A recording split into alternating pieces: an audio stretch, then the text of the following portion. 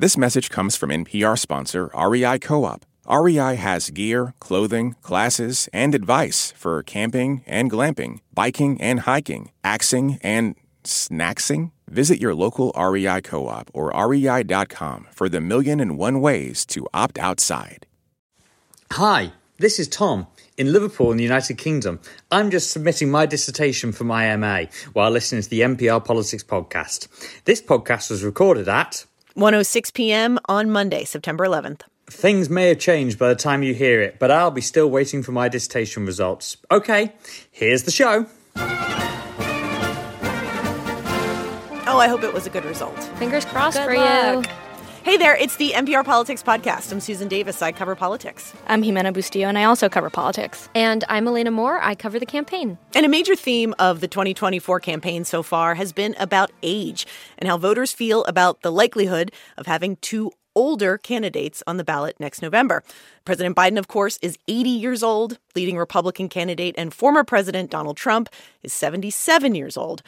But you two have been reporting on the other end of the age spectrum, profiling the youngest Democratic and Republican state party chairs in the country. Let's start with Democrats. The youngest party chair is from North Carolina. Elena, tell me about her. Right. Her name is Anderson Clayton. She's 25 years old, and she's from this town called Roxborough, which is like an hour north of Raleigh. It's about 8,000 people, and she is very, very proud of where she's from.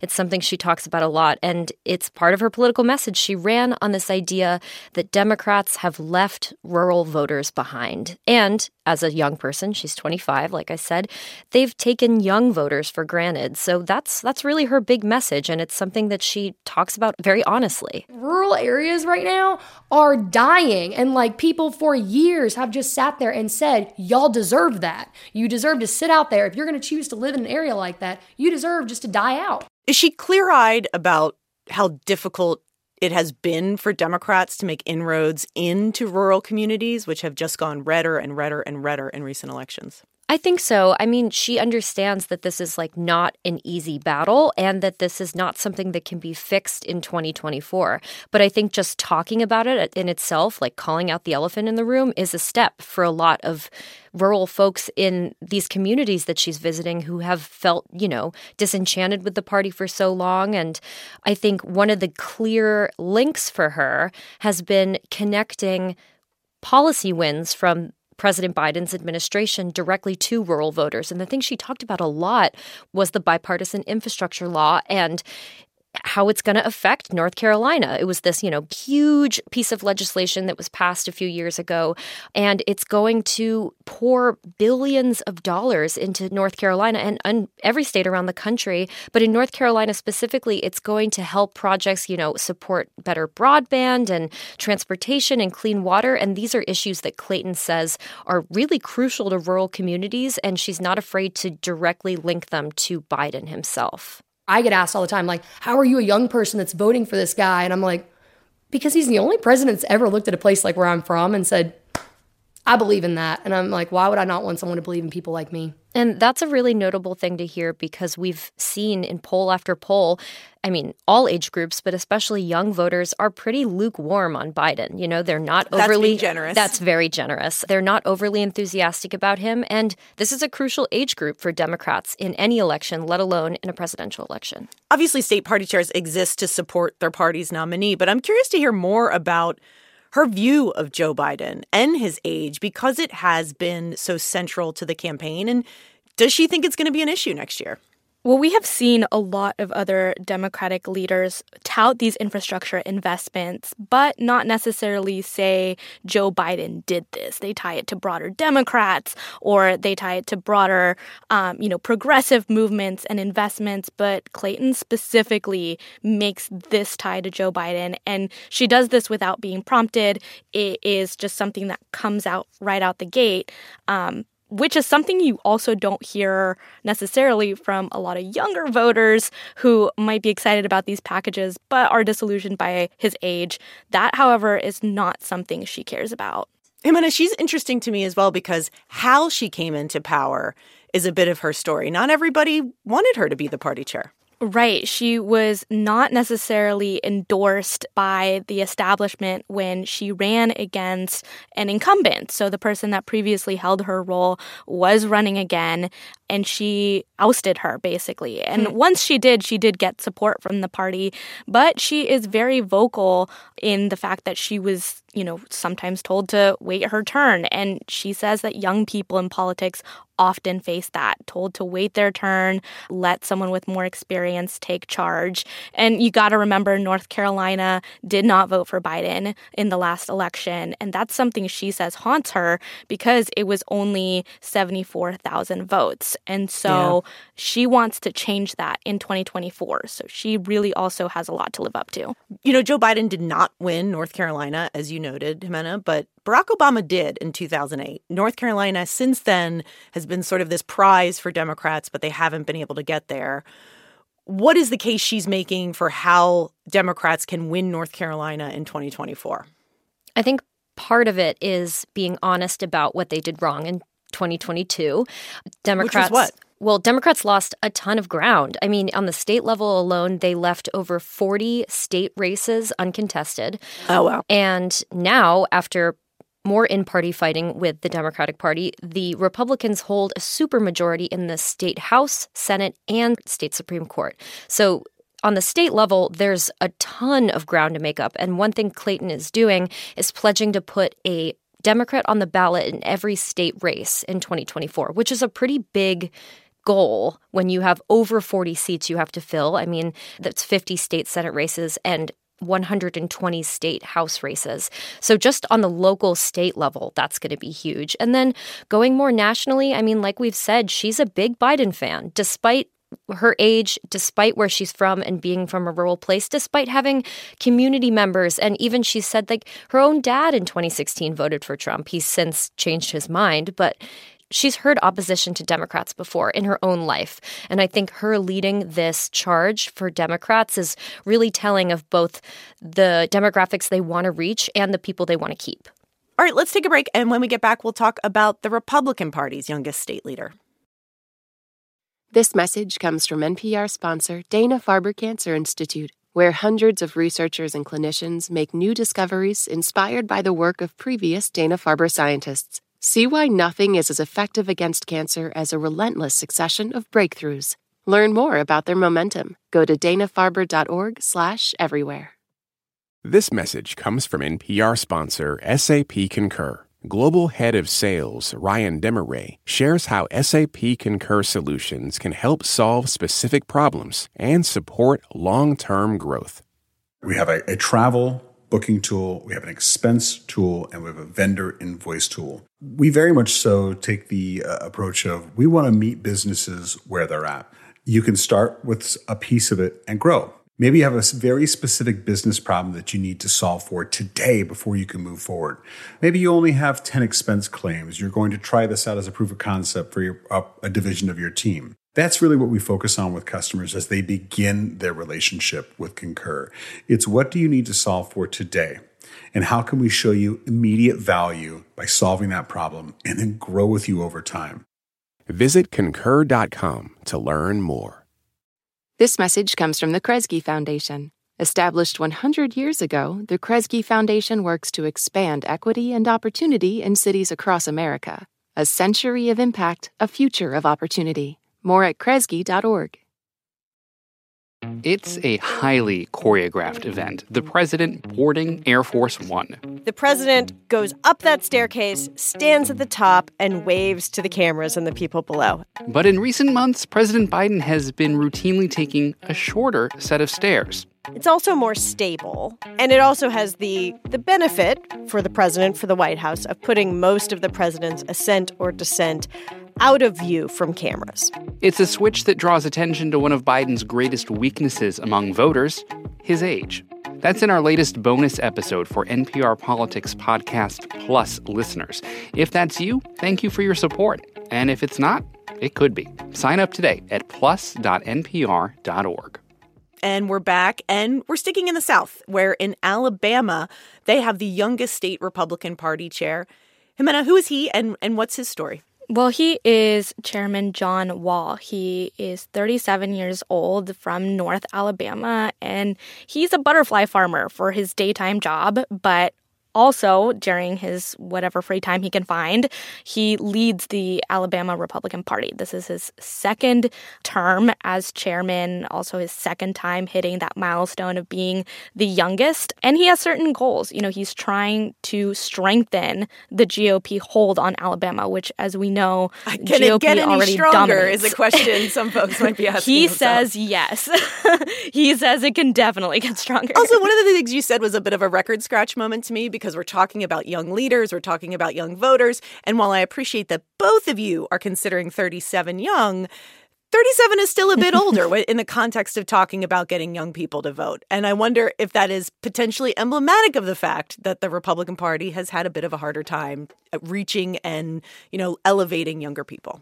Yeah, I think when we look at younger voters, typically 18 to 29 constitutes a young voter. Maybe 37 is the new 29 in the Republican Party. 37 is the new 29. Well, he makes the joke that in order to be a young Republican, you only need to be under the age of 40. So he makes the joke that that's a reason people should join the Republican Party, is it'll keep them young. But in all reality, there is a stereotype of Republicans really being older white men in their 60s and 70s that are completely out of touch with younger folks. And we've heard even Democrats say, well, 37 is actually kind of young when it comes to the world of politics. I think that's really in the limelight, not only with who's the front runners for both political parties for the presidential election, but also some of our leaders on Capitol Hill as well. There is some indication that, particularly under Donald Trump, they have made some inroads in with Black communities, more so with Latino communities. But it still seems like a Republican Party in the South having much appeal to Black voters in a state like Alabama is a very, very heavy lift. I think for Wall, he knows that this is a challenge, but he thinks that it's very clear that the Republican Party can be the party of both these faith-based issues and kind of steering away from the divisive social issues that, Democrats and Republicans are fighting about on the national level. And he's been pretty adamant about the fact that he wants to hire recruiters and bring in staff into Southern Alabama, into these majority Black areas, and just make connections with people, show face, be more present in a place that you can argue Republicans haven't been. When Jimena and I were in the Huntsville area in northern Alabama, we kind of put this pitch to Democratic leaders in the same area, and they were skeptical. It's a Democratic stronghold in those parts of southern Alabama, and I think that making inroads is going to be incredibly difficult. I'm curious, we've talked about how the North Carolina party chair views Joe Biden. I'm curious about how he views Donald Trump, who obviously is still very popular in a state like Alabama. But polls similarly show that voters would like a Republican at the top of the ticket that is not Donald Trump either. Republicans are also sort of dealing with this question of having a candidate that a significant chunk of their primary base electorate right now is saying, well, we might pick someone else if it wasn't Donald Trump. Right. And Wall was very clear with us that he can't endorse a candidate in the primary. He's a party chair. But he has had both Florida Governor Ron DeSantis in the state for a recent fundraiser, as well as former President Trump. And he, touted those did very well and broke fundraising records at the time. And he's very open about having people come to Alabama, and he wants Alabama to be kind of a stop on the Republican campaign trail and make it a place that Republicans go, make it a bigger player, not just a safe state. And, while he did emphasize that these fundraisers were important and seeing the candidates are important, he also stressed that issues are the most important aspect of appealing to voters. You're going to see a state that is making inroads with minority communities, with young voters. And I think this is something that could be used across the nation, and it really is going back to policy and how that affects people's lives and less about personality and personal attacks. See, when I hear someone say they want less about personality and personal attacks, that is sort of a wink that they're a little tired of Trumpian style politics. Right. And though he could not, go there with us, I think that statement was something we heard a few times from him and definitely speaks more to what's going on the national level with this campaign. But what of the policy? Because I think one of the things that when we talk about young voters, the future is more diverse, less white, more secular. And a lot of the policy of the Republican Party, especially on things like social issues right now, seems to be pretty divergent to where young voters' positions are. And I'm curious what his argument is for how the Republican Party can appeal to those young voters. I think a lot of what he focuses on when it comes to young voters is traditional pocketbook issues, but he also is very upfront that some of his top issues are like items like school choice and stopping what he calls woke policies in education, which will not resonate or does not resonate with younger voters. And so there is kind of like this dual messaging where, you know, a lot of what he talks about when you just ask him are just not the things younger voters are talking about, with the exception of those traditional pocketbook issues, inflation, job security. He says he wants to go to college campuses and, you know, have conversations about how conservative politics, less government intervention, et cetera, can benefit some of these younger voters and their views. Republicans could do better if we can get our viewpoint across and if we can explain the values and the issues we stand for and how that affects young people. You both have been covering young voters more broadly in this campaign, and I'm curious if we could sort of widen it out a little bit, and if you get a sense of how heavy a lift it's going to be in 2024 to energize younger voters if they are looking at, if age is a factor, if there's, you know, some of the oldest candidates in the history of the country at the top of the ticket. How hard is this North Carolina chair and this Alabama chair and all these other chairs that are talking about young voters? Do you get the sense that they are engaged, that they are enthused, or like this is going to be a difficult sell? Well, I think it's a multi-part problem because for Democrats and for Republicans, neither have this age group locked down. I think that though it's been seen in the past several major elections that young voters or voters under 30, voters under 40 overwhelmingly support Democratic candidates, they don't overwhelmingly call themselves Democrats. Yeah. And they are more energized by issue over party time and time again. And we've seen that even in the last election in 2022 over the issue of abortion. So I think that any side thinking that this group is solidly Democrat or solidly a question mark is misleading. At the same time, North Carolina's party chair, Anderson Clayton, and John Wall in Alabama have totally different challenges ahead. Wall in Alabama is operating in a ruby red state, and truthfully, his stakes are lower. I mean, he already has his party base solid. He's just looking to pick up more seats. And though his challenge is going to be picking up seats in a part of the state that have overwhelmingly sided with Democrats, and, you know, as we've seen in many other states, like black voters overwhelmingly vote with Democrats, that's a different battle. For Clayton in North Carolina, she's young and she's working in a state that is purple. I mean, as Jimena said, it could be a huge decisive state. And on the top of having to put all these other people on the ballot, that's going to be a whole different thing. And I think the one thing that these two have in common is they're young and they're using their age as an asset and they're using their perspective to try to reach new communities. But after that, these two couldn't be more different in their challenges ahead. You know, I'm just going to ride out the rest of the day believing that 37 is still very young because I like that. I like that age math. Okay, that is it for us today. We'll be back in your feeds tomorrow. I'm Susan Davis. I cover politics. I'm Jimena Bustillo, and I also cover politics. And I'm Elena Moore. I cover the campaign. And thanks for listening to the NPR Politics Podcast.